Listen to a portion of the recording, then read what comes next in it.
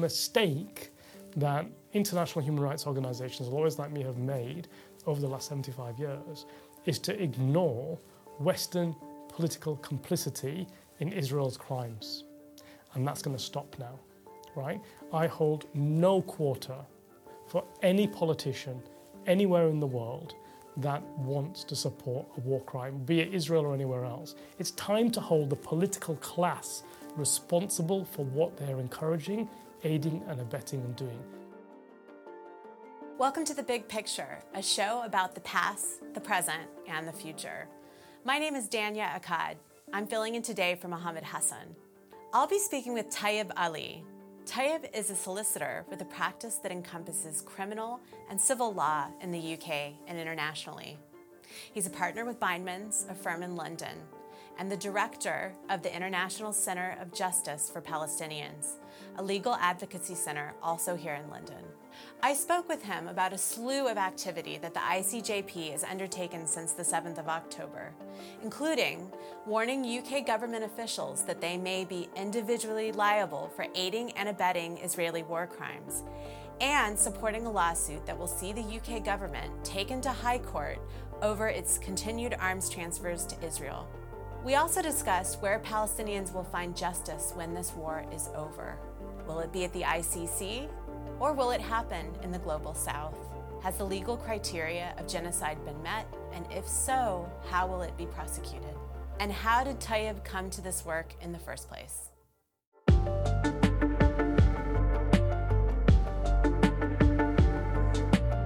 Tayab Ali, thank you so much for coming here today. It's really a pleasure to get to speak to you in person. We've been talking for years, and this is only our second meeting in person, so I jumped on the opportunity to get to talk to you, so thank you. Great. No, you're welcome. I'm glad to be here. Great. So we're speaking on the 7th of December, and last night, Secretary General Antonio Guterres essentially pressed the panic button and said what's happening in Gaza is a threat to international peace. The ICC prosecutor has said Israel must respect international law. And we've got, the International Committee of the Red Cross president weighing in, which is kind of unusual. What's it going to take to protect civilians in Gaza?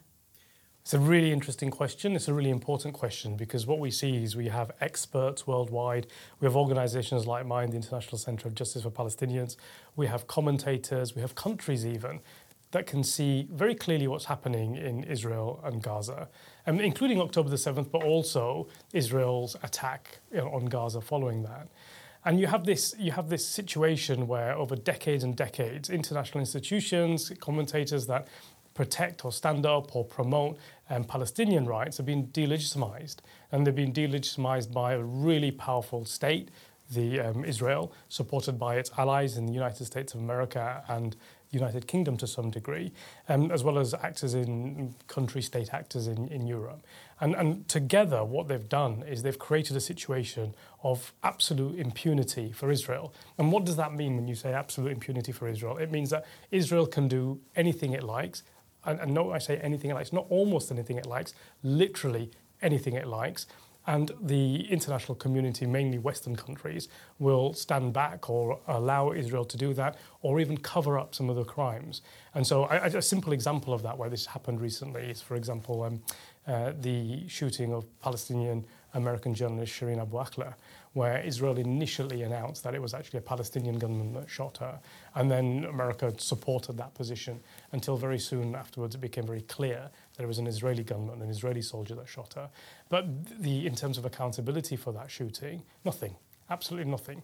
And so when you create a system or when you create a position for a state where it can act with impunity and it can do what it likes, and people that should be restraining it are actually encouraging it, supporting it, even to some degree complicit in it, you end up with a situation where the answer to your question is almost unknown. What will it take for Israel to stop its bombardment and killing of civilians in Gaza? What will it take?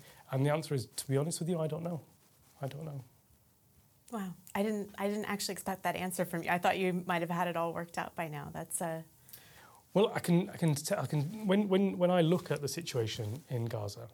So when I saw what was happening on October 7th unfold, interestingly, I had to do a speech at the Labour Party conference on the Monday, and this was planned months in advance. And the speech then had to come in the context of October the 7th, and it became really important for us to decide, first of all, whether we even did it or not. And I made the decision that we would continue with the speech, and we had a room of about 200-300 people, and I had to present an argument to them about Palestinians, what next for Palestinians. And of course, in light of what happened on October the 7th, that became a bit of a ridiculous speech to make. But what I thought was really important was to talk about October the 7th in context of what that meant for Israelis and what that meant for Palestinians and how we got there. So we can talk about, for example, what's happening in Gaza now, okay? And you can ask the question, why is Israel attacking thousands of people, thousands of Hamas operatives, whatever you want to call them, thousands of civilians are dying, thousands of children have died. And why is Israel doing that? And you can point back, as Israel and its allies do, to October the 7th and say, well, actually, the reason they did this is because Hamas broke out of the border, they crossed the fence, they came into Israel, and they killed what was originally 1,400 people, then 1,200, and now there's a question mark about the number, but it doesn't really matter what that number is because we know that lots of people died on October the 7th, lots of Israelis died. And we know that some of the action or all of the action that Hamas took on that day was in violation of international law. We also know that, particularly where the people that they were attacking were civilians. So we know that. So we can say, okay, we saw what's happening now, today, and over the last few weeks, and we know that was because of October the 7th.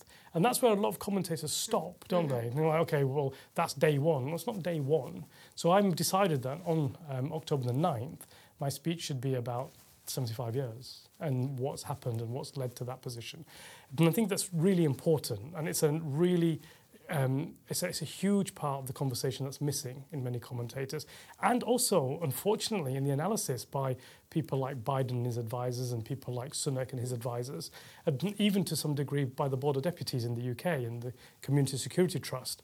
You can't start analysing a situation unless you look at the facts, you look at all of them, and you look at them without a biased mind. And we know what's happened. What then led to why did Hamas and why did some Palestinians break out of Gaza? I'm just using that word, break out of Gaza, because they were stuck into Gaza. I'm not going to comment in this. I'm not making a comment about whether that was right or wrong, in the same way as I haven't made a comment yet about what Israel is doing being right or wrong. I'm just talking about an event and a cause, an event and a cause. And so we have 75 years of subjugation of Palestinians. We have over a decade of blockade of people in Gaza. We have a system of apartheid, state-level apartheid between Palestinians and Israelis, or Palestinians and Jews, in that region. And you have this situation, and you have decades and decades of gifted impunity to one actor, a completely asymmetrical situation between Israelis and Palestinians. And that led to October the 7th. And so if you want to analyse that situation, and you're an honest broker in this, and I consider myself to be an honest broker in this, you have to look at what's happening now in Israel. You have to look at what was happening now, in Gaza, what happened on October the 7th in Israel, but then what happened before that? What led a group of people to get into a position where they charge behind, let's put it in these terms, a proscribed terrorist organisation, because that's what Hamas is according to many parts of the world. Some people consider them to be a resistance organisation. Some people consider them to be a proscribed organisation. Here in the UK, our government has prescribed them. So here in the UK, we refer to them as a proscribed terrorist organisation. That's what they are. So what causes that? And I think this aspect of this discussion is really important. It's interesting you raise this, because obviously you're a lawyer. The ICJP is focused on taking legal action, doing something, practical. But those 75 years, a lot of that's historical, it's political. How do you interweave that kind of narrative, those facts, that many years into legal work? Well, it's really important because ICJP is all about the rule of law. It's all about the principles of justice, applied, by the way, equally to Jewish Israelis as well as Palestinians, whether they be Christian or Muslim or of no religion or something else, right? And this is what we identified when we created ICJP, or when ICJP was founded, was that we looked at the situation in Palestine, Israel, and the single thing that I, as a lawyer, as I'd say an activist, but a rule of law democratic activist, because that's what I'm advocating, rule of law. What we recognised was that there was a system of justice which was weighted in one way and not in the other way. So you have a situation where the tiniest infraction of an Israeli person's rights, including whether they're illegally there as a settler, is dealt with a harsh response by Israel. People are arrested, people are detained unlawfully, people are imprisoned without judicial process, people are shot dead, right? If a settler on occasion is carrying out an act of violence towards a Palestinian, you often have IDF soldiers supporting that action. There's no way for that Palestinian to defend themselves. There's no recourse in an Israeli court for that Palestinian to say, my rights have been violated. So that you have this asymmetrical system of justice. And what we tried to do at ICJP is to just balance that. Right? And so we wanted to, because actually, by the way, it's not my job to do that. It's not ICJP's job to do that. It's not a small little NGO based in London's job to do this. It's the job of Western states. It's the job of the Global South. It's the job of the United Nations. It's the job of states across the globe to do this. It's not my job to do this. But they're failing to do this.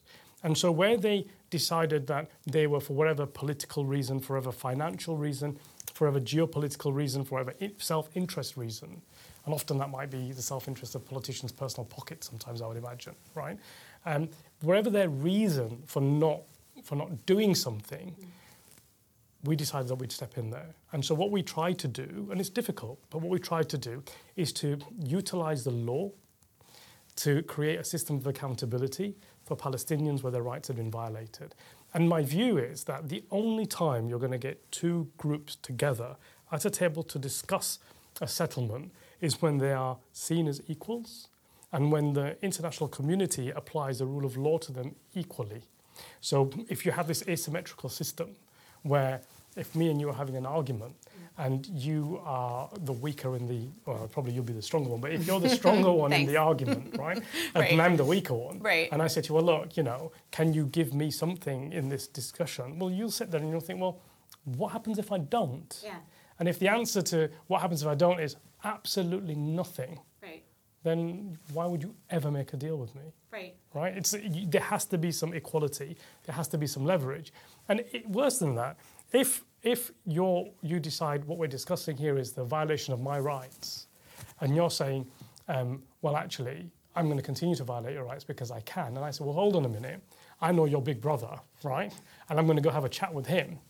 And if I go and try to talk to your big brother and your big brother comes and actually gives you a stick to hit me with, right, then I'm actually, what can I do, And it's that inequality that we tried to correct. I was once asked this question after Zippy Livni, an arrest warrant I applied for Zippy Livni. I was once asked this question by the Jerusalem Post, whether I would represent a settler whose rights would be violated by a Palestinian, whether I would do that or not. Oh, great question. My answer was, of course I would. If a settler came to me and said, look, my rights have been violated by this Palestinian individual, can you find redress for me on that issue? My answer was, well, of course. And you see, the Jerusalem Post published that as a real big coup because after a significant case, we're like, we've got this Palestinian rights lawyer who would represent settlers. I spoke to some Palestinians about this, right, who actually questioned me whether I actually did say that or not. Wow. And the answer that I got from them when I said, yeah, of course I said this, because this is what I believe in. I believe that every person, whoever they are, has the right to accountability and redress through the rule of law. They said, finally, we found a lawyer that knows what he's talking about, right? Who knows how to do his job.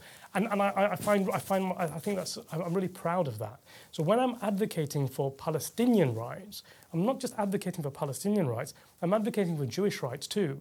Because whilst I believe that Palestinians should be able to live in a system of security, I think Jewish people should be allowed to live in a system of security. And what we've got at the moment is a deterioration of that, where Palestinians can't live in security, but neither can Jewish people. Right. And the political actors around that are the ones that are responsible for that insecurity, and they're the people that should be held accountable for this. It's funny you mentioned Zippy Livni because that's what came to mind as you were talking about how you use the law. This unequal balance. It seems to me that you've used the law quite creatively. I always think of you as being very nimble in how you use it and apply it.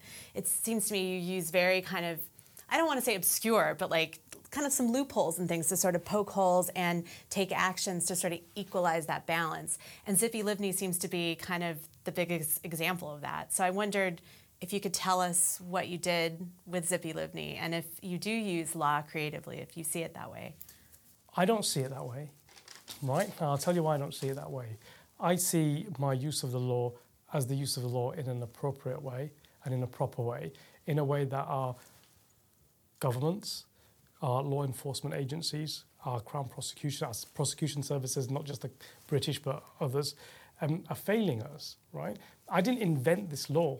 I didn't suddenly find some obscure, I just use the word obscure, I didn't find some obscure part of law that was hidden in some textbooks from thousands of years ago. I used law that actually should be applied across the board.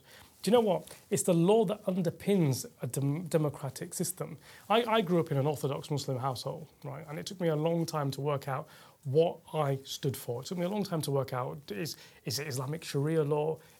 What version of Islamic Sharia law? Is it British law? Is it international law? And where I came to rest on this concept was democratic values are supposed to be British values that underpin our system. So I am a Muslim. Let's make that very clear. But at the same time, I saw what happened in World War II. Or didn't see what happened. I read about what happened, and I've heard the stories as everybody else. You don't look that old. No, I'm not that old.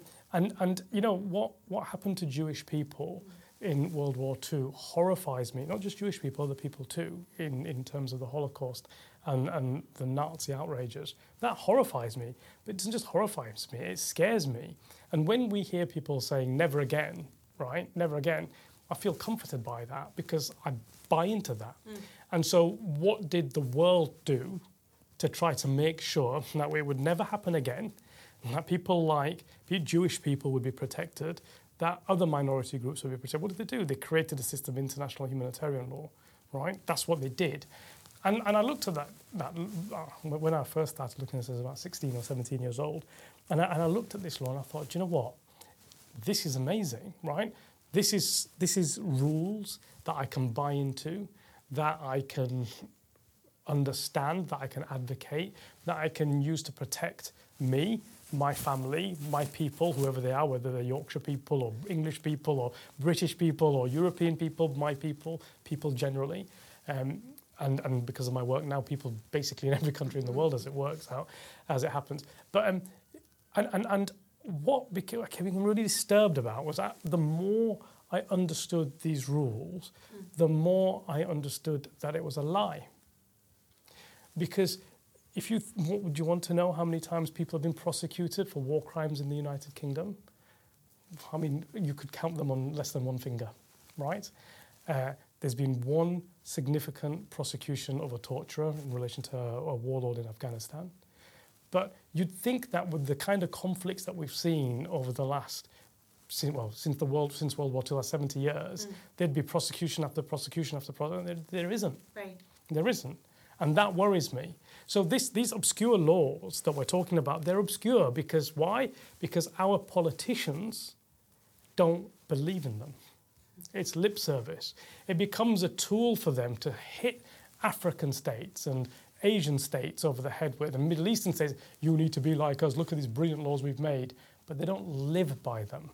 So that's where this sort of, say if you like, interesting, obscure creativity comes from. It comes from our basic values, our basic legal system that unfortunately, for self-interest and global positioning, but not in the interest of the people, our governments and our politicians have turned a blind eye to. Do you ever feel disparaged, given that a lot of the rule of law maybe is a bit of lip service? Do you ever feel like, what am I doing? Or the way I see it, you're poking little by little by little and just trying to cut away at that. Is that what you're doing? Or do you ever No, because we save lives, right? We save lives, and that's really important. When I started this course when I was 16, 17, and I decided that I would be doing this work all that time ago, I managed to somehow do this work all that time ago. So I had two objectives. One was to save lives, and the second one was to stop people being harmed.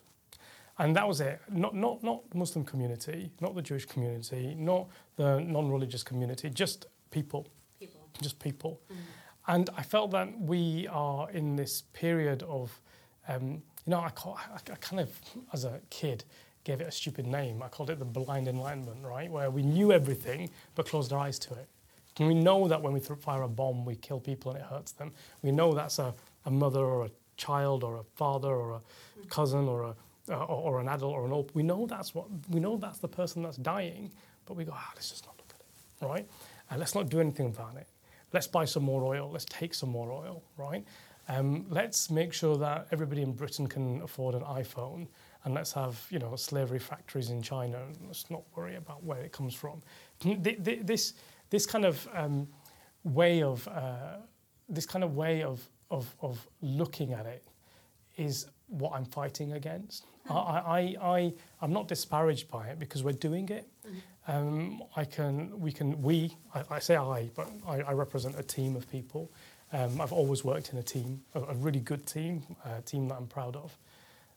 We know of instances where we've stopped people picking arms and going to fight on the streets. We've stopped that because we've given them an alternative route, a solution which involves legal, political accountability rather than military accountability. Mm-hmm. We've given people another option. People have asked me, will it work? And I've said to them, not a chance in hell. But it's better than picking up a gun and going and killing somebody, right? Because we've seen what happens in places like Syria and Iraq when that happens. Mm-hmm. You have the rise of groups like ISIS, or you have the rise of groups like Al-Qaeda. You can argue where there is no rule of law. People have, what option do they have except for turning to violence? And my job, the way I see it, as I said to you, is to save lives and stop serious harm, is to give people that alternative. But whose responsibility is it if I and my team and people like me all across the world, because it's not just here in the UK, all across the world are fighting this legal fight, and we're getting criticised for it, and we're getting shut down for it, and it affects your career and your friends and your family. And then and when you get to court, you spend hundreds of thousands of pounds on a legal case, and you know full well that the case should succeed, and the judge says, not today, thank you very much, right? Or there's some political interference just stopping you or preventing you or blocking you.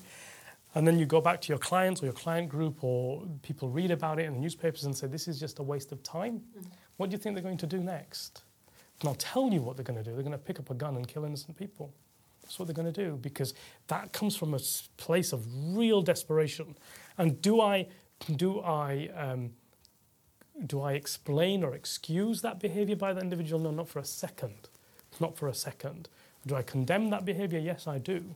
But do I understand that behaviour? Absolutely. Mm-hmm. Absolutely. I wonder if you feel comfortable, if you could talk about a time when you did steer someone away from violence, maybe a specific example. I'm just curious kind of how it's worked. I mean, the problem with a lot of the work that I do is it's confidential. Right. Okay. Okay. But what I will say to you is that, so I do work across the globe. So one of the criticisms of lawyers that do advocacy or litigation work in Israel-Palestine is that why Israel, right? Well, I have a simple answer to that. I can notch up the following countries: Saudi Arabia, the Emirates, most of the Middle East, Syria, Muslim countries, Pakistan, Kazakhstan. I've been doing work in recently, as well as some African states. So I mean, I kind of I'm a bit of a globalist in terms of my advocacy work, and so with that backdrop, what I can say to you is that I was asked a very specific question where a political leader was in a position where they felt that domestic, internal remedies that were available to them was nothing but violence. That was it, just violence. This is a political leader saying this. Yeah, okay. right. Okay. a political leader, not leader of a country, political leader, right? Okay. And in that discussion, I, with my legal team, met with them and their group, and in a really hostile discussion, where I thought I was losing the argument because I was advocating peace, I was advocating legal political institutions, I was arguing about submissions to the United Nations, I was arguing about domestic arrest warrants, so on and so forth. And was being attacked by people saying that's not going to work. It's not going to work. And we went out after we gave our presentation. We went back into the room afterwards, and I was asked, we have one question for you, will it work? Well, what you're saying, will it work? And I said, no, it won't work. But it's how you should behave as a political leader in this context, and you should never stop fighting in that way. And that's the only thing that's going to stop you. If you care about your people in your country, that's the only thing that's going to prevent a civil war. And to my surprise, that's the route we went. That's the route we went. Did it work? Nope. Nope. But it stopped lots of people dying, didn't it? And I can't say which country, what state, and what position, but it stopped lots of people dying. I have my guesses. We don't have to get into it, but you mentioned being 16, and I really was hoping to get your origin story because, as I've said, we've talked for years, and I really don't know what inspired you. I know you came from Yorkshire. That's kind of all I know. Could you fill us in on how you got to where you are? Yeah, I mean, I feel like if you ask me if I'm English, I'd say I'm Yorkshireman through and through. And I think, growing up in the Yorkshire town that I grew up in, around with my grandfather was a person that came to the UK, and then so my dad was raised here in England, and I was born a long time ago now it feels, but anyway, but I really grew up with an understanding of what it meant to be a Yorkshireman. Really hard work ethic, never stopping, seeing the difference between what's right and wrong. Even more so than an Englander, right? A Yorkshireman and an Englishman is, even though a Yorkshireman is an Englishman, it's still slightly different things. I used to joke with people when they used to do the Tebbit test on me, would you fight for England? I'd say, not a chance, but if you come anywhere near Yorkshire, I'll have you, right? And that was like my sort of Mickey take about the stupid test in the first place. But anyway, but when I was around 16, 17, I was in college, after I'd done my GCSEs and I was doing my A-levels, the conflict in Bosnia was happening. And, this was my sort of, I wasn't brought up politically. I was brought up with an understanding of Islam, but I didn't it wasn't thrust down my throat. And I went to a school, mainly non-Muslim people and non-Asian people, white English Yorkshire people, if you like. And so I didn't really have a political understanding about Muslims, about anything really in that way. But what I did do is in my college, I became chair of the charities committee. And during the conflict in Bosnia, we were raising money for Bosnian children that were affected by the war and children in need, right? And it was just it was a cool thing to do. That's it. I mean, I'll be honest about it. I didn't particularly involved in it. I just thought, this is what you do. And I remember wearing a gorilla suit and walking around the town centre with a bucket collecting money from people. And we actually raised quite a couple of £1,000s, which is a lot for our college. And it's mainly because we were dressed in stupid suits, making people give us, more or less mugging people for money for this good cause. But what had happened in my college, which was really surprising, is that it got known that we were raising money for Bosnians, right? Bosnian children, for a doctor's aid charity. And we were showing nothing particularly graphic, but just a couple of videos about what was happening out there and people saying, oh, this is the devastation, we need help and support. And what surprised me, there was a barrage of complaints from parents of other children in the school or other teenagers in the school that were, why are we giving money to people abroad? Well, what? What does that mean? Are we giving money to people abroad? What does that mean? I don't understand. And I spoke to the head called me in, right? I don't want to say his name, I don't want to embarrass him or say the name of the college, but he called me in and he said, look, we've had these complaints. People are upset about you giving this money to people abroad. What are you going to do about it? I was like, what am I going to do about it? Well, I don't know, right? I said, I'm raising money for people that are like war victims. Why is that a big deal? And then he said, well, you got to work it out. And I said, well, what do you want me to do? And he said, you decide. It was a really important lesson. He goes, come back tomorrow and tell me what you've done. Don't tell me what you're going to do, tell me what you've done. So I had the choice about where to give the charity. So I spoke to the coordinators, the charity coordinators at the time, and the British group so there's the Bosnian group, the British group. The British group said to me, well, it's your choice, you can do what you like, but you've advertised this as money for these two groups. And I was like, well, and I'm not sure why I did this, right? But I asked the British group if they did work abroad as well, and they did. So I said, right, I'm going to give all the money for Bosnian children, and I'll give half to you, and you give it for that, but it's now earmarked for that. And for the Bosnian doctors group, they can have their half. Is that agreed? And they said, yes. So I went back to the head, and I said, this is what I've done. He goes, why did you do that? And I said, well, it's just, I thought it was the right thing to do, and it was a counter to this aggression that I was feeling. But I've not misled anybody because I've given the money to the two groups still, just with this contingency. And he goes, you're going to tell everybody you've done that? I said, yes. And he goes, and then you're going to have to defend it. If you think it's the right thing to do, you're going to have to defend it, right? And I did. And I had people arguing with me, I had people upset with me, and I had parents complaining, and I weathered that. Right? But it made me start to think about the world, and why would people in England be upset about giving money to a child in Bosnia that they know is suffering from war? And it was this, like, my own doorstep thing, right? Like, we've got people here that are poor, we've got people here, and I get that, right?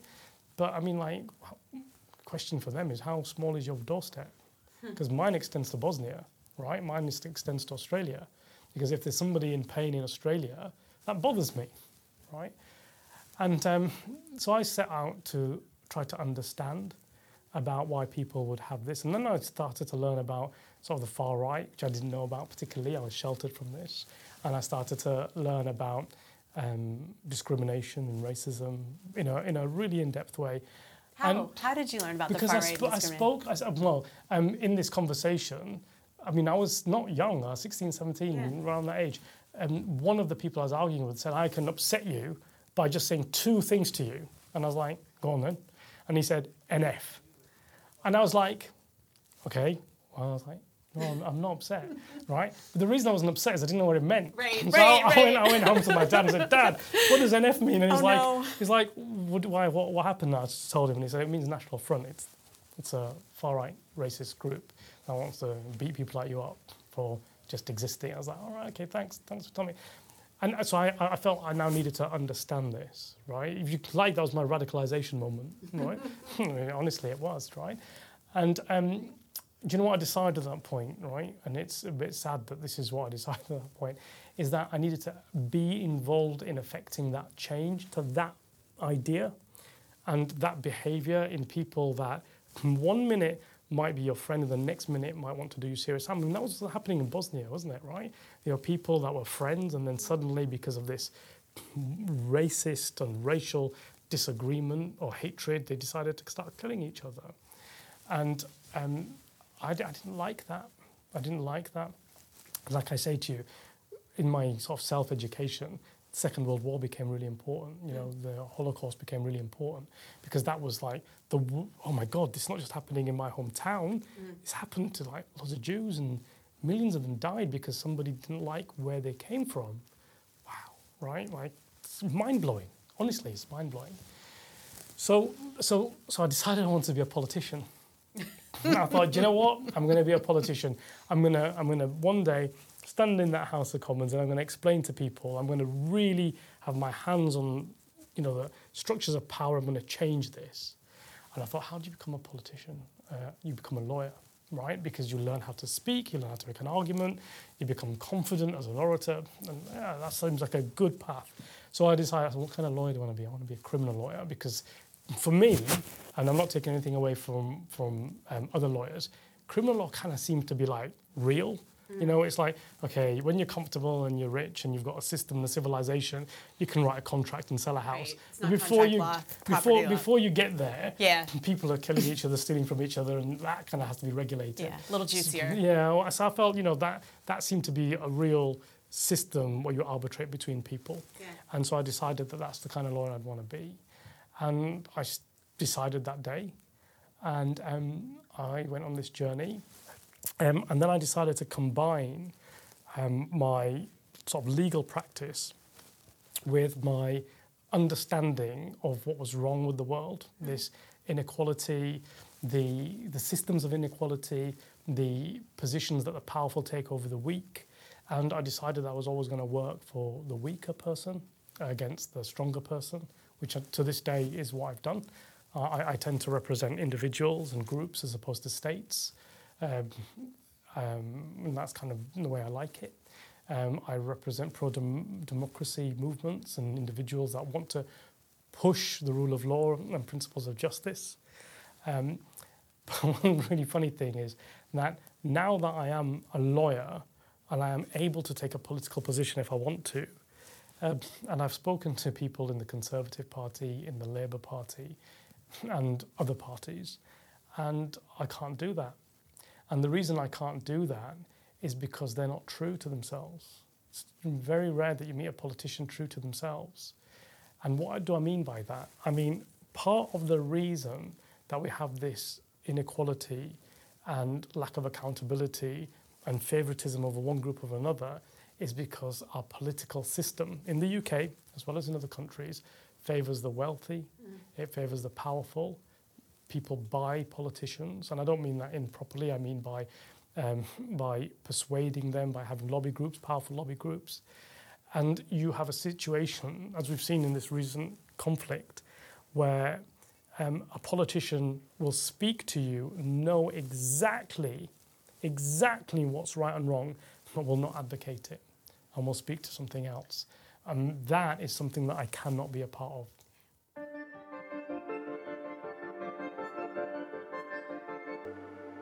Well, that actually brings me to something I wanted to go over with you, which is, obviously at the International Center of Justice for Palestinians, you've been very busy the last 2 months.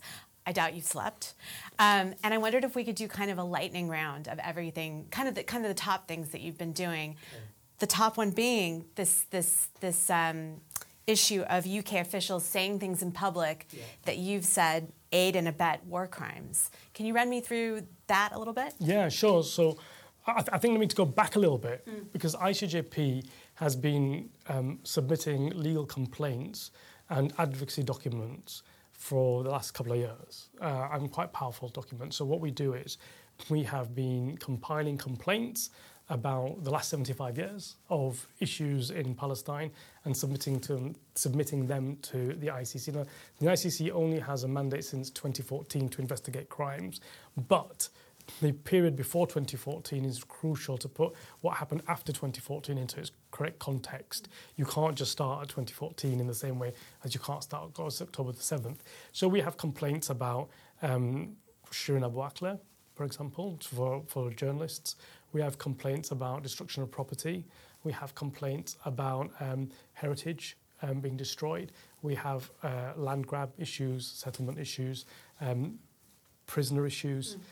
We have Israel has this practice of holding deceased Palestinians' bodies and not returning to their families. So we have a complaint about that. So we have these complaints, and we partner with other organisations that already are doing that work. So, for example, we partner with Al-Haq sometimes and various other Palestinian organisations, mainly to give them support where they need it or to work on a project jointly. And so we went into this situation kind of already at some steam, right? So we were already litigating and advocating for Palestinian rights and investigating violations by Israel against Palestinians. On October the 7th, on October the 6th, that's what we were doing. October the 7th happened and we took stock. We're not the best analysts in the world, but we knew what was going to happen, right? It was clear what was going to happen. And it didn't take long for Israel to start talking about what it was going to do anyway. So what happened, we all know, Israel decided to massively bombard Gaza. There is no place, you can just turn on a TV set and look at the days following October the 7th and see the massive clouds of smoke which are penetrated by the explosives and the fire. And you can sit back and just look in those pictures, you know that innocent civilians are dying en masse. You know it, right? You know it. There's no precision bomb that will target a single Hamas operative or even a Hamas building without doing that kind of damage. And what's really interesting, even these precision bombs, I mean, I was watching a graphic about this as part of our investigation. And if I don't know how to describe it, but I'll describe it like this, the area of error in these so-called precision-guided missiles can be the size of like 50 football fields, right? So unless it's precision-guided, it doesn't mean that it's going to precision hit, right? And so, you know, when you're talking about that 2 million dense urban area, right, you're talking about mass devastation. And we saw that. And we thought, right, okay. So I remember it was the 9th, was when I did the speech for the Labour Friends of Palestine. By that Friday, and we saw what's happening. But what really worried us was not that so much that Israel did what we thought it would do, but the fact there was no restraint being asked of Israel by politicians across the globe, actually. You know, it was like Israel, it's this ridiculous mantra, Israel has the right to self-defense. Yeah, well, great, right? But that self-defense has to be within the law, right? And it became a bit disgusting and disturbing that people would see on the one hand this Israel's right to self-defense, but not call it to do it with restraint or with proportionality or with reasonable force, right? So nobody denies that Israel has a right. Every human being, every state has the right to self-defense. It's a given, right? But there's rules about that, and there's proportionality about that. And so what happened was we saw politicians advocating this. So what we did privately, not many people know this part. I was going to say, you did it privately first? We did this privately first. We wrote to politicians privately. How? Like just emails or WhatsApp? Yeah, well, I mean, ICJP has been communicating with politicians of all parties in the UK for 2 years now, right? So by email, we sent letters, formal letters. I mean, there were formal letters, but we communicated. Well, formal letters, telephone calls, text messages, right? The whole lot, like right? This is coming. Yeah. Well, no. Do you realise you're making a mistake? Okay, so not even like a pre-action thing. Just do you realise you're making a mistake? Interesting. The letter was saying, look, what Israel is doing is effectively a war crime. You need to be careful about your public statements because Article 25 of the Rome Statute makes it a criminal offence to aid and abet or in any way encourage, right? Any way assist, including encouragement. Encouragement is my word, but that falls within that bracket. War crimes. And if you're saying to Israel, it can do this, you are encouraging it. What reaction did you get back from Nothing. Nothing? Not from any one of them? Nothing. Across the board? Absolutely nothing. Okay. Do you think that's because they didn't want to put anything in print, or? I think because the lobby was so powerful that it was tiring itself out, justifying the attack. And, let's go on to what happened next, right? Let's go on to what happened next. And what happened next was by Monday, we had a meeting over the weekend. And by the way, my team was working flat out, right? People were on holiday abroad from pre-arranged holidays, and you would not know it. You know, they were there present from 8 o'clock in the morning till midnight as if they were at work, right? And you know, I did feel sorry for them, but I have a phenomenal team, right? I have a phenomenal team. And so we decided that if what we considered a British politician was doing was being complicit in a war crime, then we could hold them accountable for it, right? And how did you guys get around a table and just sort of hash out how you were going to go about this, or how? Yeah, we got around the table, we thought about it, we know the law. The law is like, you know, it's easy, right? It's not easy, but, you know, we understand the law. And we thought, well, hang on a minute, this is different to previously, because when it's happened previously, British politicians don't stand up and sort of try to show who's the strongest supporter of Israel. They don't do it in that way, right? But this time they were. Now, I can understand it to some degree because the horrors of October the 7th meant that people were falling over themselves to say solidarity with Israel, right? And we're making them, I mean, the way I put it was that they were either recklessly being complicit in it, or worst case scenario, purposefully being complicit in it. So we issued letters, right? Public letters, because we decided not that we were going to make the threat, but that we were actually going to prosecute, right? And we issued letters to the leadership of the Conservative Party and the opposition, mainly because we were surprised that Keir Starmer, an international law expert, human rights law expert, would take the position that he took. So he didn't do it recklessly. He was doing it intentionally. We were really concerned about statements being made by David Lammy, Emily Thornberry, James Cleverly, Rishi Sunak, and others, Lisa Nandy included, right?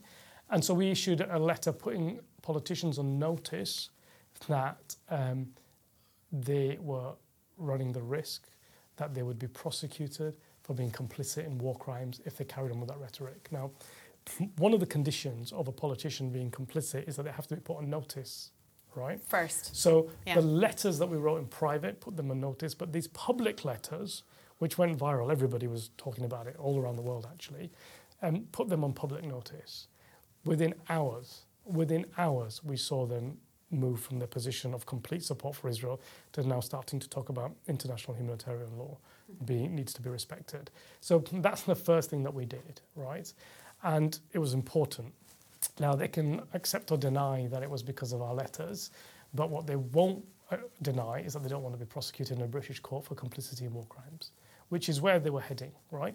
And I would have been, my team would have been presenting complaints to Scotland Yard and the ICC about individual politicians who we consider to be complicit. But something really interesting happened. Some of them lowered their rhetoric, accepted. Some of them didn't. And we are preparing case files with regards to those politicians. Yeah, we are. Do you want to name names? No, because we are responsible in what we do. And remember I said to you that it shouldn't be us doing it, it should be the police and CPS and law enforcement agencies. So we adopt their methods.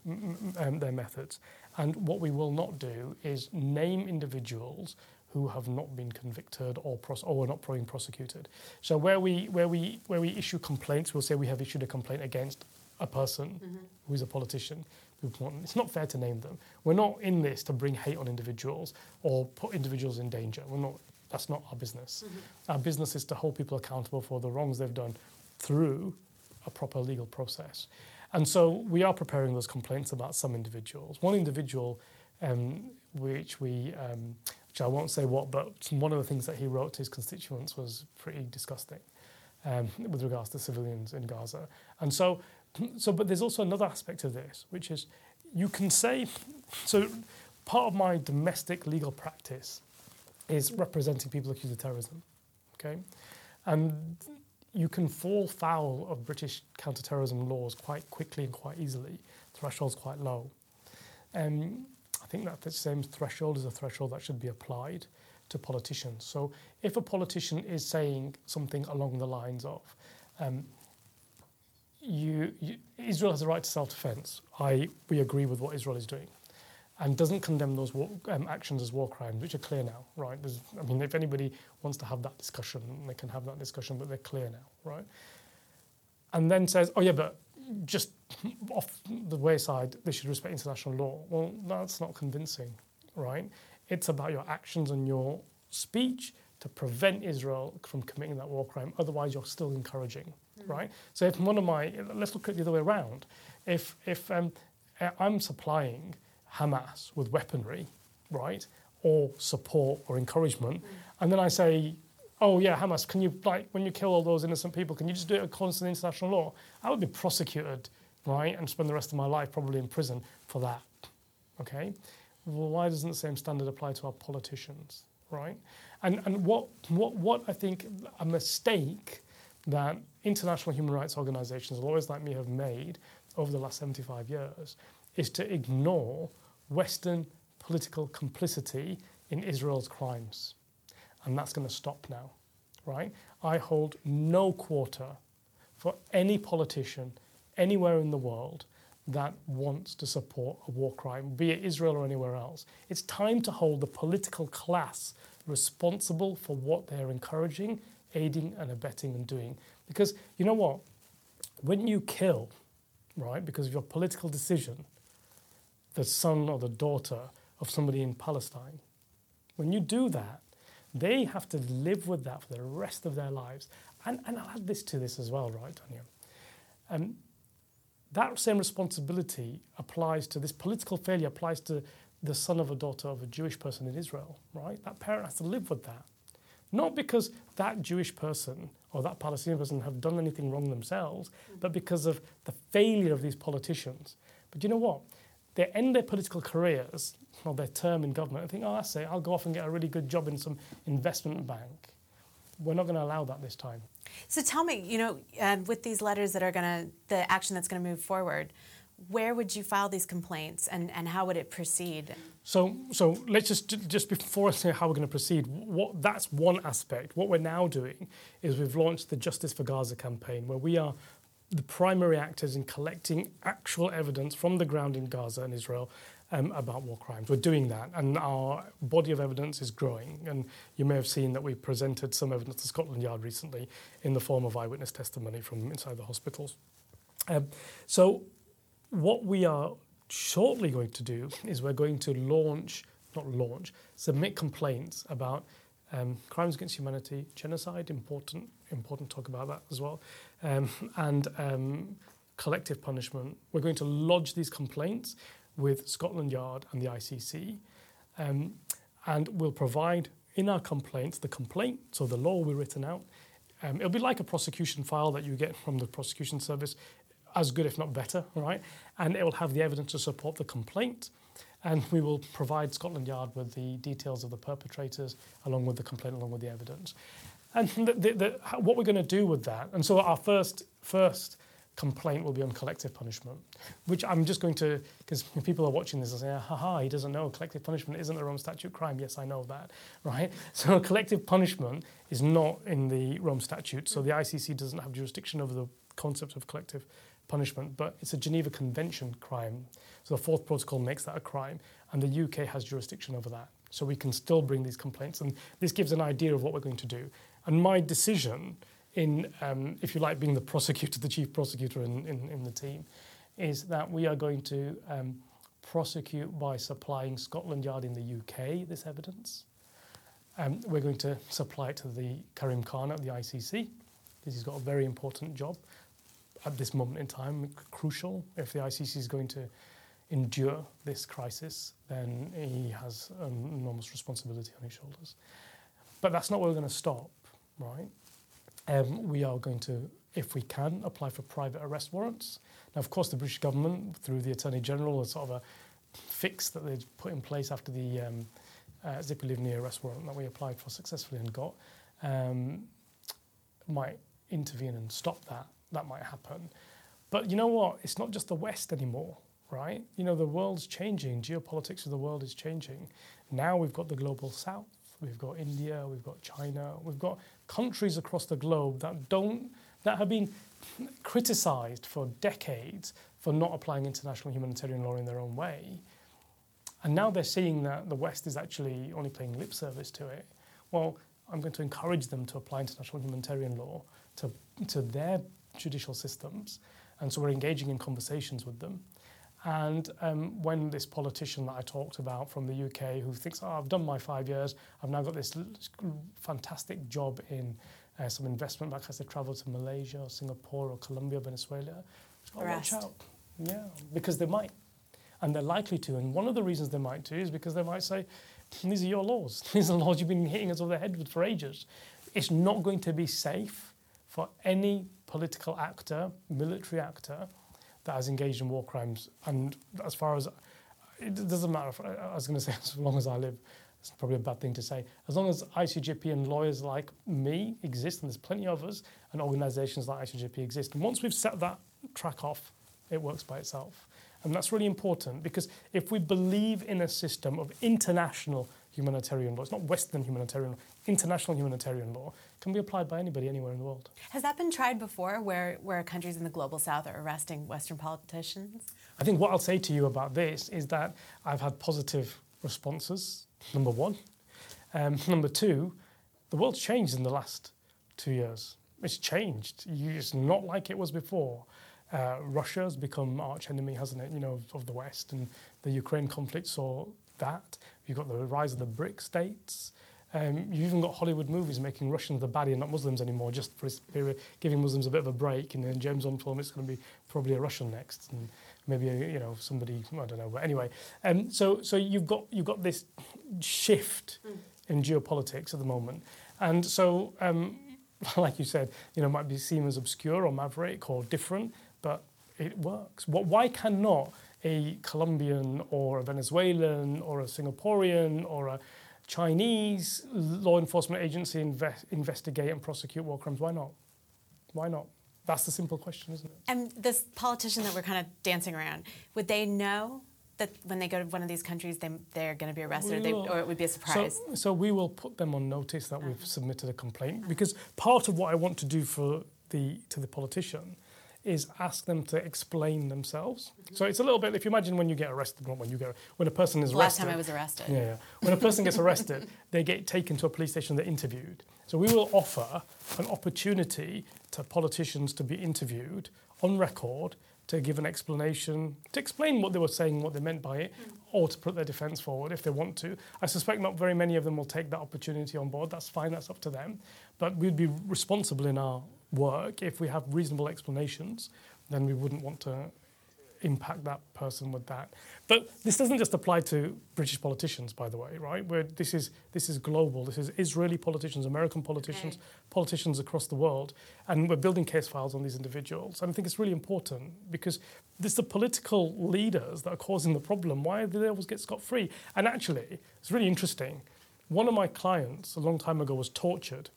I don't want to say what country and what, but he was tortured, and we found the torturer in legal proceedings. We found the torturer. And when I said to him, I said, look, we found your torturer, right? What action, what are my instructions? What do we do with this guy, right? Do you want to complain about him? Do you want to prosecute him? And he said, I don't want anything to happen to him. Nothing. He goes, I have no issue with the person in that military unit that tortured me. He goes, I want the guy that gave him the order, right?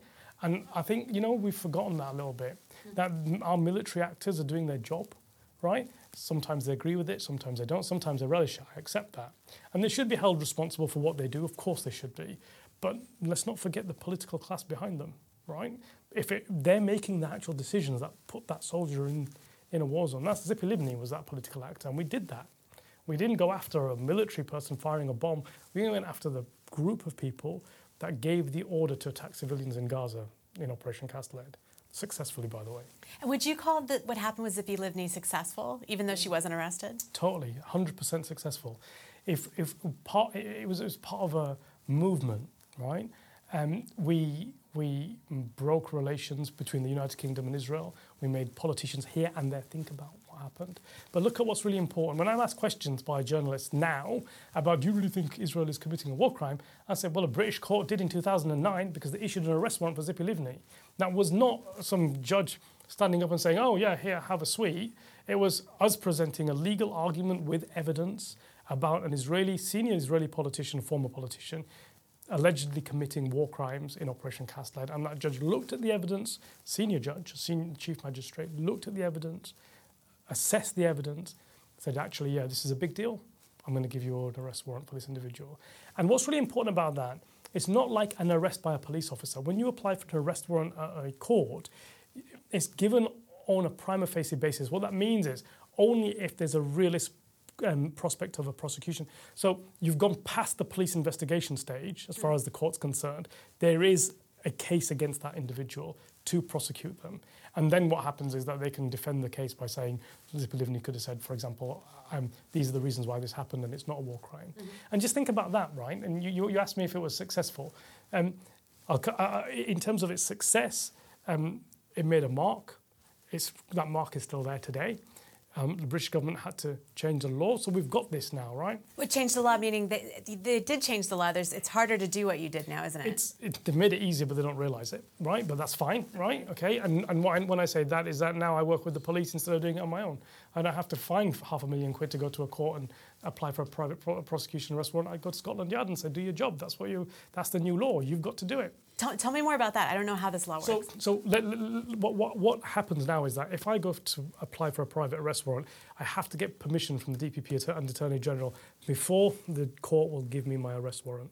So I'm standing there in court and the judge will say to me, have you got permission? And I'll say no. And so what the new system is, it goes back into the system, back to Scotland Yard, and Scotland Yard carry out a scoping exercise and then refer that back to the attorney. It's a really long-winded process. So I've stopped applying for a private arrest warrant for war crimes. Well, all I do now is I say to Scotland Yard, it's your job. You do it. So you hand them the case file and you I give them the case. I prepare the case. I prepare the evidence. Say, here you go, you do your job. The police are good. The police are good. What the police do in this situation is if they've got evidence, they act on it. So now it's their job. When I did this for another state, not Israel, not so long ago, what we did, the police were moving forward step by step in the way that they should.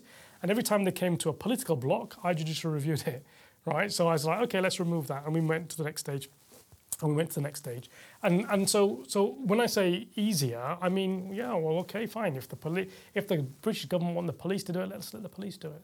And also sounds cheaper. It's a lot cheaper. Right. And also, it also, fortunately for me and unfortunately for the government, shows their duality. Because if they, and I'll come back to this, imagine what the situation would have been today, right, with regards to Gaza in 2023, if in 2009 the British government had not improperly blocked Tzipi Livni's prosecution. What would have happened? Tzipi Livni would have been prosecuted. Her evidence would have been presented about whether she'd committed a war crime or not. Her and the Israeli government would have been able to respond to that. There would have been a determination in a British court about whether or not this Israeli politician had committed war crimes or not. That's called accountability. That's called rule of law. I would have been fine with her being acquitted. I would have been fine with her being convicted. But if she'd have been convicted, which is what I think probably would have happened, right? Do you think the Israelis would be so ready to do what they're doing now? Killing 17,000 plus people, 7,000 plus children? Just think about that difference. So when we say on whose hand is this blood, well, I can point to a group of people in the British government that protected and gave Israeli politicians this impunity. And I don't call it, I describe this impunity as a curse, okay? It's a curse for the Israeli government and the Israeli people, because what do they want? What do Israelis want? They want protection for the Jewish people. They want security. They want what the Palestinians want. They want their children to grow up safely. They want to go to school. They want them to have health. They want them to have food. They want them to have mental. Straightforward, right? And this impunity that politicians have placed in between accountability and these politicians is a curse, because it's preventing that security. It's preventing it. So you can say, oh, great, I got away with it, but then you know there's going to be another attack at some point, there's going to be another war at some point, and it's not me looking forward to say this, I'm just looking back at the last 75 years, a cycle of violence, Palestinian and Israeli, Israeli and Palestinian, round and round we go. The impunity is a curse. Well, and you bring me to kind of a really important question that we need to discuss is genocide. My understanding is that there's a really high legal threshold to argue that. And it could take years, and it could happen, long, way into the distance. Is justice deferred, justice denied in this case? I mean, you say there's a really high threshold. You tell me. No. You say there's a really high threshold. And the reason people say there's a really high threshold is what you first of all have to show is that a population or part of a population is being targeted for a particular reason to do with their identity, ethnicity, religion, or origin. And that's the easy bit, right? Because you've got Israel attacking Palestinians, so you've got attacks on civilian infrastructure, you've got the blockade for a start, you've got a situation that Israel is trying to create where they shut down the hospital infrastructure, and that creates a position where disease, cholera, moves rife through the population, and you have to leave the state or the area of the land. What Israel is doing is clearly a collective punishment situation. The bit where it's hard to prove is the intention. So there's just two parts, right? And so normally, let's say, for example, if Britain was being accused of genocide in Iraq, right, where hundreds of thousands of people died. I'm not saying it is, I'm saying if it were. Well, you'd have to show its intent to do that, and you wouldn't be able to, right? You just wouldn't be able to, because what Britain did with its allies in Iraq and in the Iraq War wasn't genocide. It was whatever it was, but it wasn't genocide. And you certainly couldn't prove or make a case out for it to be genocide. But if you gift a state with impunity to do whatever it wants, it becomes really bold, not only in its actions, but also in its statements. And how do you show intention? You show intentions by what somebody says, right? And we have Benjamin Netanyahu. We have other senior, really senior. So first of all, you got politicians announcing that there's a siege on Gaza, full stop. You got politicians saying that, referring to Palestinians as human animals. You've got politicians and military personnel, senior military personnel, referring to the situation with regards to civilians as there are no civilians, right? They're all the same, okay? But then the most important one, Commander-in-Chief, if you like, Benjamin Netanyahu, the Prime Minister, he referred to Amalek and a religious scripture. Right. Now, when you have terrorism prosecutions, right, often when you're talking about Islamists in the UK being prosecuted, you look at what they intended by their action, by what they said, the kind of material they had, and their course of conduct leading up to that point, okay? So if you have loads of religious scripture, so what makes me blowing up a building, not me being upset about that building ruining my view and being a criminal action because I want a better view, and being a terrorist attack from an Islamist basis, if you like, or a far-right basis, whatever it might be. You look at what I say, you look at what things I read, you look at what I have in my computer, and you have that mindset material which gives the intention to what's happening. And so you say, well, it wasn't like he was looking for a better view. He was some Islamist, and he was like supporting some terrorist organization, or he was some far-right supporting some far-right terrorist organization. That's what gives rise to that. So Amalek is exactly that for Benjamin Netanyahu. What if you look at the scripture, you see what the directive is in the scripture to what he refers to, which is to destroy your enemy in every way, man, woman, children, infant, ox and calf. I mean, that's a pretty clear reference to give me an indication that that is a genocidal statement, right? And I'm not using genocidal in this. And this is somewhat of a problem, because what people think when you say genocidal, they think you're talking about as a descriptor. I'm not talking about as a descriptor. I'm talking about as a legal definition of a criminal act in the Rome Statute, right? That's what I'm talking about. And in British law too, because it's a crime in British law too. So I think when you've given gift, and like I said to you, impunity is a curse, because it gives the Israeli authorities the bravado to tell people what crime they're about to commit. And there's the evidence. Well, it seemed to be, in this case, impunity is a blessing for a lawyer like you, because then it gives you evidence that you can present to... Impunity is never a blessing. Sorry. It's never a blessing. Because we'll if you... that out, No, you can keep it... Yeah. Impunity is... removing impunity is accountability. Right. So we'd already be there, right? We'd already be there. There is sufficient evidence. I always say this about Israel. I mean, when people discuss with me the evidential basis in the work that we do, I say, it's just such an unusual situation, right? Because we've got, what we have is an abundance of evidence, right? Right, it's just right there in Twitter right or there. X or whatever you want to call it. It's right there, right? Evidence is never the problem here. The problem is the same reason why I can't currently think about even sitting as a member of parliament. Not that I'd necessarily win, but I couldn't sit, because it's the political will that's missing. And in my discussions on this issue, there are so few MPs that are... There's a lot of MPs that know the truth. There's only a very, very few that are prepared to say the truth. And we saw that in the ceasefire vote. Where very few people were prepared to say, actually, let's vote for a ceasefire.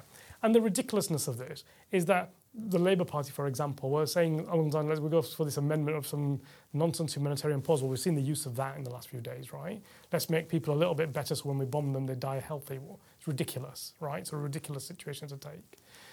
And you've got a situation where the argument for not voting for ceasefire was that we want to talk about something realistic, right? So we could probably get to a humanitarian pause. But then at the same time saying, well, what we say doesn't matter because Israel is not going to do what we say. So then why not make the noise as loud as possible and say ceasefire? Why not say that? What isn't that for me? That's evidence of complicity. That's evidence of going along specifically with Israel's strategy of wanting to cause maximum damage to Palestinians on the ground, using the maximum level of violence and force possible, and British politicians still giving consent to that and are complicit in that, because the only way to stop that is to say to Israel, if you carry on like this, you're going to lose our support. You've killed 17,000 people, you've killed 7,000 children, you've shut down the entire hospital infrastructure. You need to stop or you're going to lose our support entirely. And I want to say this other thing about Hamas as well, this another fiction about Hamas, which is the British government saying that you can't talk to Hamas. We can't talk to... Well, first of all, the Israelis are talking to Hamas, right, in Qatar. They are talking to them. And who are you going to talk to? If you're not talking to your enemy, who are you going to make peace with? Who is that? The idea that you can eradicate a Palestinian resistance movement, and I'm not talking about Hamas as a Palestinian resistance movement, I'm talking about the Palestinians that resist occupation, right? If you're talking about not, if our understanding is the way to come to peace is to ignore them, marginalize them, well, that's no way to talk about peace. Even Armistice Day, right, was not an agreement of peace that led to a ceasefire. Armistice Day, which we know was controversial in terms of this protest, which was massively peaceful by the protesters, as we know. But Armistice Day was a ceasefire to allow an agreement. The agreement in Armistice Day came after the ceasefire, not before it, right? And if you're telling me that our politicians don't know this, it's a lie. They do. But 100% guarantee you they know this. And so when they're saying this on TV, that, you know, this is a betrayal of Armistice Day to call for a ceasefire, to have a ceasefire vote, it's the most appropriate day to have a ceasefire protest. What those pro-Palestinian ceasefire protesters were doing was having an armistice parade. That's what they were doing, right? That's what they were doing. It was completely in the spirit of Armistice Day, completely. What wasn't in the spirit of Armistice Days was the far right that went and caused actual violence. Were you out on the street? No, I wasn't. I wasn't in the street. Lawyers from my firm represent people in that situation, but I mean, to be honest with you, we've been working flat out on the legal work and supporting the legal work. But ICJP's objective here is about holding accountable on a rule of law level. There are lots of people out on the street, but I was one of them. Well, I want to go back to this sense that there is so much evidence that you can pass along to the ICC or to Scotland Yard. I want to talk about the ICC. Yeah. Seems to me the ICC is the best, the most likely place for Palestinian justice. But this investigation has kind of dragged on, the investigation into Israel-Palestine, and now we know from Karim Khan that Gaza and what's happening there now, that he has jurisdiction, or the ICC has jurisdiction there. But do you think anything will come of this? Do you think the ICC is going to bring justice for Palestinians? Yeah, I think rather than saying whether I think anything could come of it, what I would say is it should come of it. And the International Criminal Court as an institution, since its creation, it's a phenomenal creation, right? It's a phenomenal institution. It's effectively, for me, from being 16 to that, seeing that, it's like a dream come true that this body existed that wanted to actually hold people accountable for the things that I, as a teenager, saw was wrong. And then you create this institution. I just think, wow, right? And then it starts off in its sort of first chapter in attacking African leaders only. And you just think, well, hang on a minute. What is this? And then you kind of think, well, okay, maybe it'll develop into a more fair institution. And you have African states sort of disengaging from it or criticizing it because they feel victimized from it. And then you have its development. And now we're in this really important phase for it right now. You had Fatou Bensouda, the former ICC prosecutor, who was lobbied and complaints were sent about Palestine. It took her a long time, unfortunately, just as she was leaving office, to open the Palestine-Israel investigation. And I get that happened. But I think this is existential for the ICC. I still cling to it as an institution, but I'm very close to giving up. And I think that's the way that many people in the world are looking at the ICC. Karim Khan has a really difficult job, and I sympathise with the role that he's got. On the one hand, he has to keep the states that are party to the ICC on board. He has to keep the funding flowing for the ICC.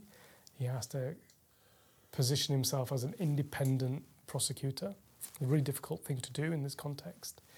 And he has to, the world is looking at him to see whether or not the ICC prosecutor will fulfill its obligation will fulfill its mandate.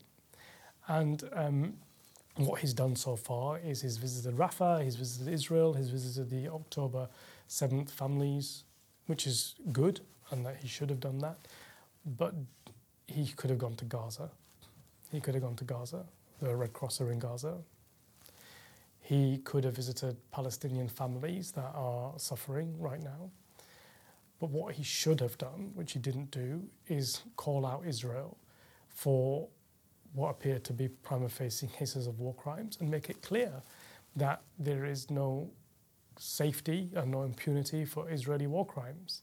What he said was quite worrying, which is what he said was that Israel has lawyers advising its military officers about the targeting of targets in Gaza and has a robust system to apply international humanitarian law. And that's not right to say that.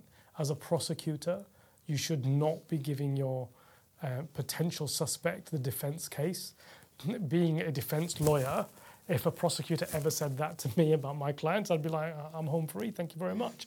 I'll put that in the defense statement, right? As a prosecutor, he should stay acutely independent. He should make statements about what Hamas has done in Israel without a doubt. I have no issue with that. But he should also make statements, preventative statements about what Israel is doing. He should be able to make clear statements about blockade. He should be able to make clear statements about siege. He should be able to make clear statements about the hospital infrastructure being deconstructed purposely by Israel. He should be able to make clear statements about the massive civilian loss. Forget the 17,000 if you want, for argument's sake, 7,000 children alone, right? Let's just talk about that. Let's evaporate 10,000 deaths. So let's pretend they don't happen. Let's just talk about the 7,000. On what place in our humanity do we have that we can kill 7,000 children?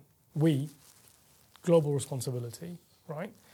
Because we're allowing Israel to do it. And that's all right. And that could be part of a targeted military exercise. And that's unacceptable. And it takes me back to this point that I'm desperate for the ICC not to fail. I'm desperate for the ICC not to fail because what is happening in Gaza is going to resonate in the international community for decades, right? We're not in 1948 where Jewish people went into Israel and took land from Palestinians and people didn't really know about it, right? People, first of all, didn't really care about it, didn't really know about it. On the back of what happened in the Holocaust, people were like, well, something's got to be done, right? We're in an age where an atrocity in Gaza is live streamed to my phone in London, right? I'm recording this for evidential purposes. People are giving me statements by video link. People are sending me recorded footage of deaths of children, hospitals being attacked, civilian infrastructure being bombed. You're getting this in real time. This is going to be recorded forever. Right. You're not going to be able to give Israel impunity in contrast to that evidence that the world is seeing. And I think that the ICC is going to exist afterwards. And when the ICC works properly, it's phenomenal, right? Look at what it did in Ukraine. It went into a war zone and it supported Ukrainian prosecutors prosecuting Russian alleged war criminals and convicting them in a war zone during a war. It can do it if it wants to, right? It can do it if it wants to. So what's the difference in Palestine? What's the difference? And this is the most difficult question Karim has to answer, because for Karim, who's a British barrister, a senior respected British barrister, this will be the legacy he carries with him for the rest of his career. If he fails the Palestinian people in holding Israeli military and political personnel accountable for war crimes in Gaza, that will be his legacy, and he will not be allowed to forget it. And if the ICC does not provide justice for Palestinians, who's going to? Is there any other institution that they can turn to? What's plan B? Well, so of course we're trying to do what we can, and we're not a state. We're not funded in the way that the ICC is, right? Or even a state-led government. We're not funded in that way. We should be probably by now, but we're not. I think your plan B. Yeah, well, okay. Your work is plan B. Well, unfortunately, my work is plan B, but there is a unfortunate plan C, which is a perpetuation of violence. That's where you end up, isn't it? If you take away accountability, you take away the rule of law, you forget why we made these rules in the first place. Well, it's violence, isn't it? That's where you end up. Now, I don't want to see that happen. Our politicians don't want to see that happen. So you ask the question, why are they facilitating that to happen? And you go to some of our political statements where they talk about what we had to do as Britain in World War II to defeat the Nazis. We had to kill in Dresden. The Minister of Defence made this remark in a TV interview: 23,000 people, civilians, killed by British soldiers, Air Force, in the Battle of Dresden. We had to do it to defeat the Germans. Okay, right? In a panel event, I was asked recently whether we would have beaten the Nazis had we not done that and not done Hiroshima. That's what I was asked. And it's a good question, isn't it?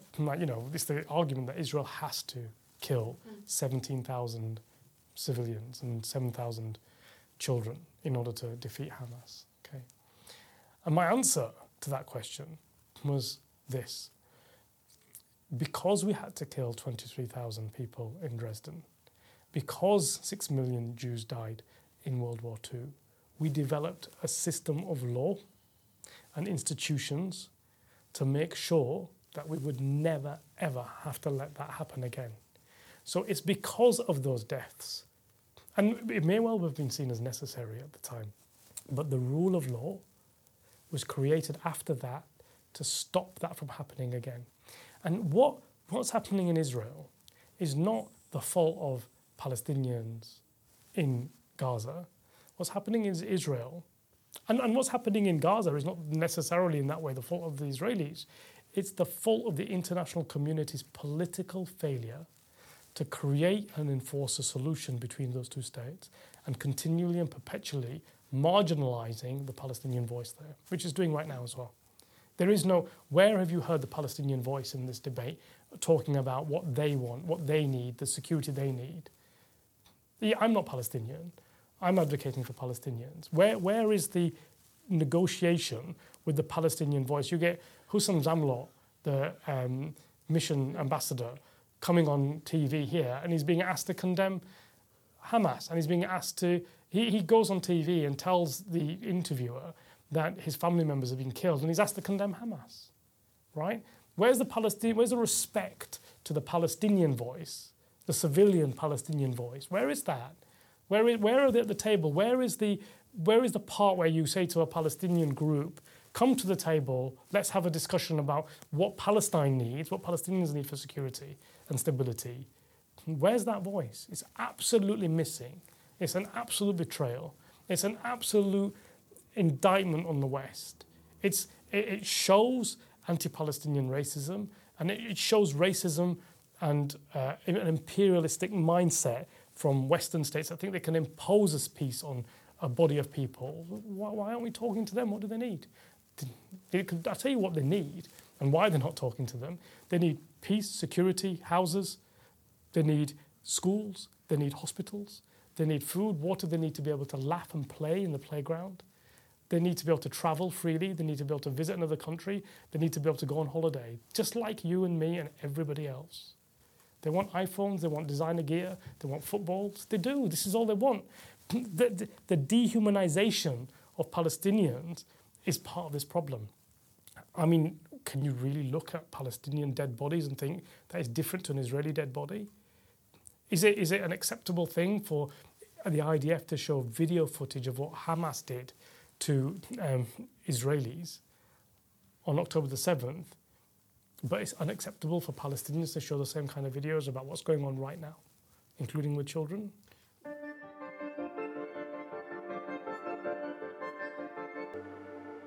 I'm glad you bring up sort of questions of why this and not that. I want to talk to you about British nationals fighting in Israel and Palestine. There's been some comparisons made with British nationals that went to Ukraine or were thinking about it. ICJP's kind of been looking at this issue, been pressing the FCDO for some guidance. Can you walk us through what you've done and what the issues are? Yeah, so what we've got is a very dangerous situation, actually. We have British citizens. I mean, dangerous for two reasons. We've got multiple reasons, actually. We've got British citizens in the UK that have answered the call by the IDF to go to Israel and participate in hostilities against Palestinians. And that's a really interesting question as to whether they're allowed to do that or whether we want, as Britain, in terms of our own national security, British citizens to go there and do that. And so one of the things that we noted was that the FCDO, the Foreign Office, had not issued guidance to British citizens as to whether or not they were allowed to go and join the IDF or Palestinian groups or anybody else for that matter, right? So regional state armies, Lebanon, Yemen, Saudi Arabia, Emirates, there's a number of armies in that region, Iran, for example, Turkey. And the Foreign Offices have ignored us. We've now written to them for the third time. We wrote to the previous Foreign Secretary first. Then we wrote to this last Foreign Secretary because we thought we'd remind them that we had this question. We also brought to their attention the risk of genocide. The risk of genocide is very specific because under the Genocide Convention, if there's a risk of genocide, a state party to the Genocide Convention has to act to prevent it. So that's why we did that. But now we've written again because there was a reported death of a British citizen as part of the IDF. And that's a concern because we don't want British citizens to die as part of the IDF or as part of Palestinian forces. We don't want that to happen. We also don't want British citizens to go out into what is effectively somebody else's war and then return to this country as veterans of that war, whether they're Palestinian or Jewish, because that has community cohesion issues here. Better that our citizens stay out of it. So one is their own safety. Secondly is community cohesion issues. And thirdly, what guidance is the British government giving to British citizens who are flying out there and fighting in an army which is accused of very serious war crimes? And so you've asked the Foreign Office to provide guidance. And so we've asked the Foreign Office to provide guidance in the same way as it has done with Syria, with people going out there to join either the YPG or ISIS, for example. And what was the guidance in that case? Well, you clearly can't go and fight you get prosecuted if you go and fight with ISIS. It's really bog standard, straightforward. Guidance not needed, prosecutions aplenty, right? With the Ukraine, the guidance was very specific. The guidance was if you go to Ukraine and you fight and you return to the UK, you could be prosecuted under British law. Could be prosecuted. Could be. Has anyone been prosecuted? Not that I'm aware of yet. Okay. Yet. It's still early days, okay, in respect of that prosecution. But people have been prosecuted for going out and fighting, we know with ISIS, but we also know with the YPG, with the Kurdish side, right? So we know that that's happened, okay? So what's really interesting is why the Foreign Office is failing to provide similar guidance. Guidance to say, yes, you can go, or guidance to say, no, you shouldn't go, or guidance to say, if you go and you commit a war crime, or there's a risk of you committing a war crime, you come back, you may be prosecuted. And I'm curious as to why they're not providing that guidance. What about dual nationals? What if I'm British and Israeli? I mean, does that change? Is that a little bit different than just a Brit going to fight for Ukraine, who's not Ukrainian? Or well, we have the Foreign Enlistment Act, which is, I accept, an old act, and that does prevent a person going to fight in a foreign state against another foreign state, which is at peace with the United Kingdom. So the Ministry of Defence in a few years ago, I think 2014, issued some guidance about that and said it didn't consider the Palestinians to be a state, and it didn't consider that because it was a civil war situation, this situation didn't apply. Okay, I don't agree with that analysis. I think that analysis is wrong, and we're taking steps to correct that, which I don't really want to go into in this interview. I wanted to read you something that you said recently in a talk you gave. This was about a month ago. And this was a talk you gave to the MCB, the Muslim Council of Britain. You said, it's time to own this issue. We don't have to be apologists for being here. We don't have to apologize for having a view. We don't have to apologize for making the British values dear to us as Muslims in this community and thinking that actually they matter to us potentially more than our politicians. If we as the Muslim community cannot get this issue right for Palestinians, then we will lose our rights and the ability to speak for our rights for generations to come. That seemed like kind of a deep statement, and I wondered if you could unpack a little bit. Well, I mean, I think a lot of it is covered in sort of my journey to getting to where I am now. And what I mean by this is that as a heritage Pakistani British Muslim who sees Britain as his country, right, and finds British values important, ones that should be protected, I find that just because I happen to have brown complexion to my skin, often I'm pointed out as being the other, right? And so, for example, if you have European people coming to the UK who have become British but not born here because of the colour of their skin, they're accepted sometimes as being British much quicker than I am. And that's simply because they are white, right? Simple reason. And sometimes that's because there is an inherent racism in the person that's objectively looking at that individual, but sometimes because they can hide, because they don't have to talk about where they came from. You can lose your accent quite quickly. I mean, I don't know if I sound like a Yorkshireman anymore, but, you know, even I've lost some of when I'm in Yorkshire, they don't think I'm from Yorkshire, you know, they think I'm from a southern softie or whatever, right? So, but what I find is that treatment of people who are not white and come from whose parents or grandparents or great-grandparents come from abroad creates a complex sometimes in that community, in my community, in the Muslim community, British Muslim Pakistani, British Indian, the British black community, in that you sometimes forget, or you're made to forget, that you actually are British. And that means you have a right to stand up for what you think Britain should stand for. And you have a right to participate, and you have a right to advocate, and you have a right to insist as an equal that our politicians also adhere to and understand what are British values. And so what I was saying when I said that is that don't be fearful of demanding what's right. Don't worry about how you do that. And it's difficult because in the current context, the Muslim lobby, the Palestinian lobby, is not as powerful as the Israeli lobby, which is sometimes funded by Israel, a state. You know, it's a massive state behind it. Israel's massively funded by America, to the tune of billions. That same sort of process doesn't exist on the Muslim Palestinian side.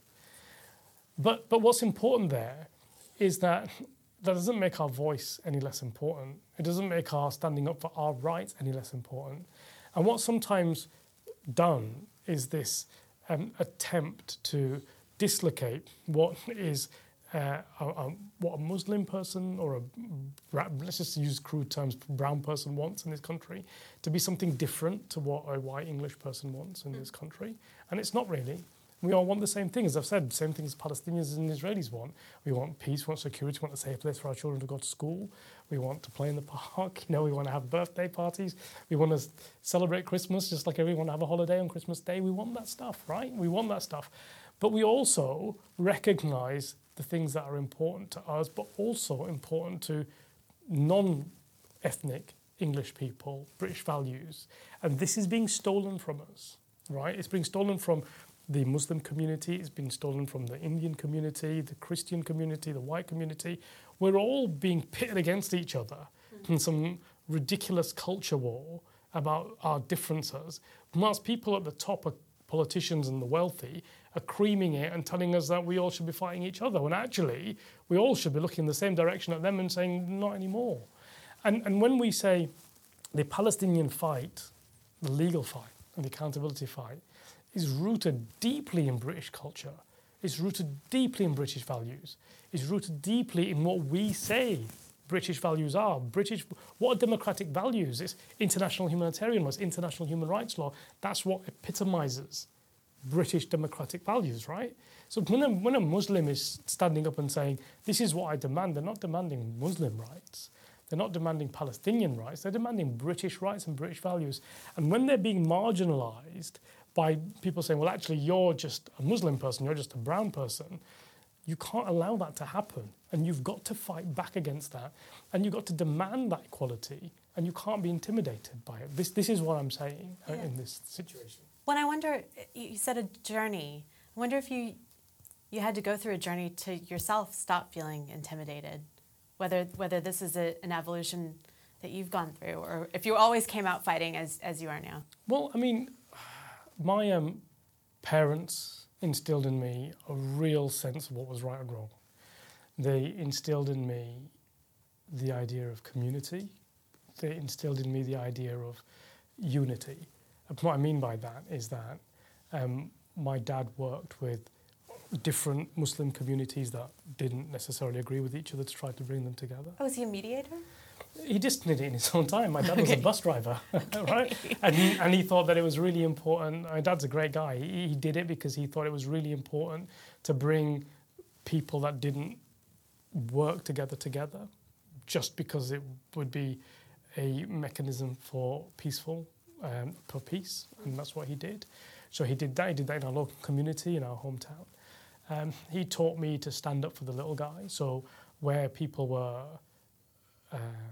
say, attacking us as being Asian in a largely white neighbourhood, he taught me that we should stand up against that. And although he didn't want to do that because he didn't want to cause discord, but I did. I pushed back. But that was because he taught me that. And so it's difficult, but I think it's important. It's if you really believe. I mean, people like me, whatever you take by that, lawyers, Muslims, non-Muslims, whatever you want to take by that, right? Heritage Pakistanis, Indians, whatever, right? Because we all want the same things, there's got to be a way to get there, right? There's got to be a way to get there. And I think that the way to get there is to work out what your values really are and to ensure that people agree with them.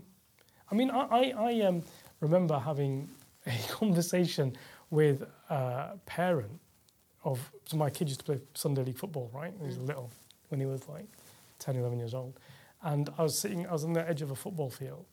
And one of the dads, right, one of the kids' dads, invited me to an EDL march. What? Yeah,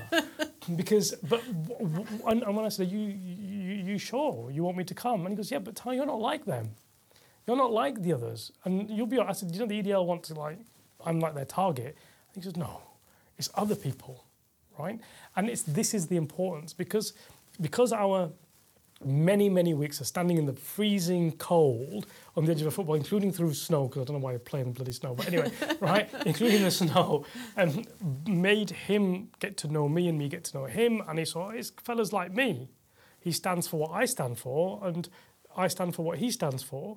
But because of his whatever social political position, he drew an affinity with the EDL.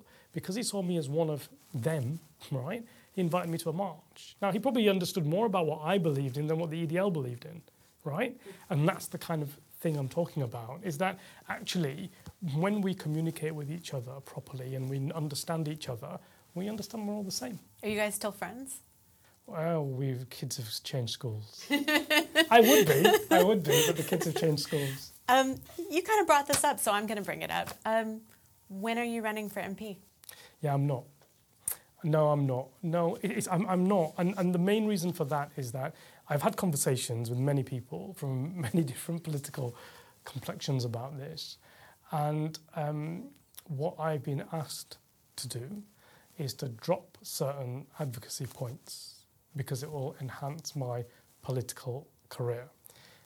That doesn't make sense to me. This doesn't make sense to me. And so therefore, unless there's a political party out there that can mould itself to my view, I'm not interested. And I don't mean that in sort of an arrogant way. I mean, I stand for what I stand for. Right. What do I stand for? I stand for equality. I stand for rights for individuals. I stand for the lowest in terms of economic benefit in society being raised up, whether they're white, black, brown. I stand for a better NHS. I stand for a better economic system. I stand for all of the things that a politician... Are you sure you're not running? I stand for all of the things that a politician should stand for, but I also stand for British values, and I also stand for equality and the rule of law applied equally to everybody. And a lot of our politicians and political parties aren't prepared to do that. That's the bit where we fall by the wayside. And so you see this is a problem, because in order to be able to be a politician, I will be told that I can't stand for that and I can't say that freely. I'm not prepared to do that. Right. Are you saying basically you can't be a politician in the UK in 2023 and stand for all those things? I say you can't be a member of the current political parties in the UK with our current political system and say those things openly without getting in trouble with your political leadership. So there's one last question. The Gambia. Selfies. What happened? So really interesting. So I was at the African Commission of People and Human Rights, and we were litigating. I don't obviously want to say the state, but I was litigating against the state on a death penalty issue. And wherever I go and wherever legal work I do, we do it in the British way. In what I mean by that, an English standard, which is a robust, good standard, usually higher than many other jurisdictions. And so part of that is to give your opponent the paperwork that they need to understand your arguments so they can have a fair chance of preparing a proper argument, which apparently isn't how it happens everywhere. But anyway, so in the Gambia, in this beautiful hotel where the commission was based, bright sunshine, palm trees, and, it's like a safari. There's animals and monkeys all over the place, like literally in the trees. And I went looking for the military lawyers for the other side. They had military lawyers. And I saw my opponents taking selfies with monkeys in the background. And so I walked up to them and English politely, right? Remember, I'm an Englishman, right, Yorkshireman. Stood next to them waiting for them to finish their selfies. And they were like, they didn't realise I was a tourist, right? So I had this folder with me. And they started laughing and bringing me into their little joke, and they were taking selfies. And I said, and it was nice, it was funny. And I was going along with it because why not? We're lawyers and we're just doing what we're doing. And then after they finished, I stood there and they were like looking at me a bit like, why are you still stood here? And I was like, oh yeah, by the way, I'm the lawyer going to go up against in the court in a minute. And I've got this bundle of papers for you. They were so embarrassed because they just humiliated themselves in front of me. And the lawyer suddenly turned into like a military officer and said, don't need any help from you. Thank you very much. I know who you are. And I was like, okay, so I walked away. But then like 20 minutes later, really sheepishly, he sent his assistant to come and say, Mr. Ali, can we have those papers? I was like, of course you can. I did want to say, can we have a selfie afterwards, but I thought I'd leave it. It's brilliant. Thank you so much for coming in to speak with us and talking about everything that we talked about. Yeah, you're welcome. Thank you for having me. I appreciate it. Thank you. You're welcome.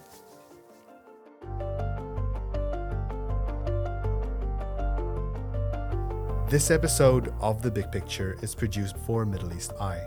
Thank you to Hossam Sarhan for filming and Anas Ala for graphics. And thanks to you for listening. If this episode struck a chord with you, or if you disagreed with what was said, we want to hear from you. So you can reach me on Twitter at Muhammad Was Here or by email at mh@middleeasti.org. You can also watch all of our episodes in video format on our YouTube channel. If you like this, please consider giving us a rating because it goes a long way and helps us reach new audiences. Until next time, salam.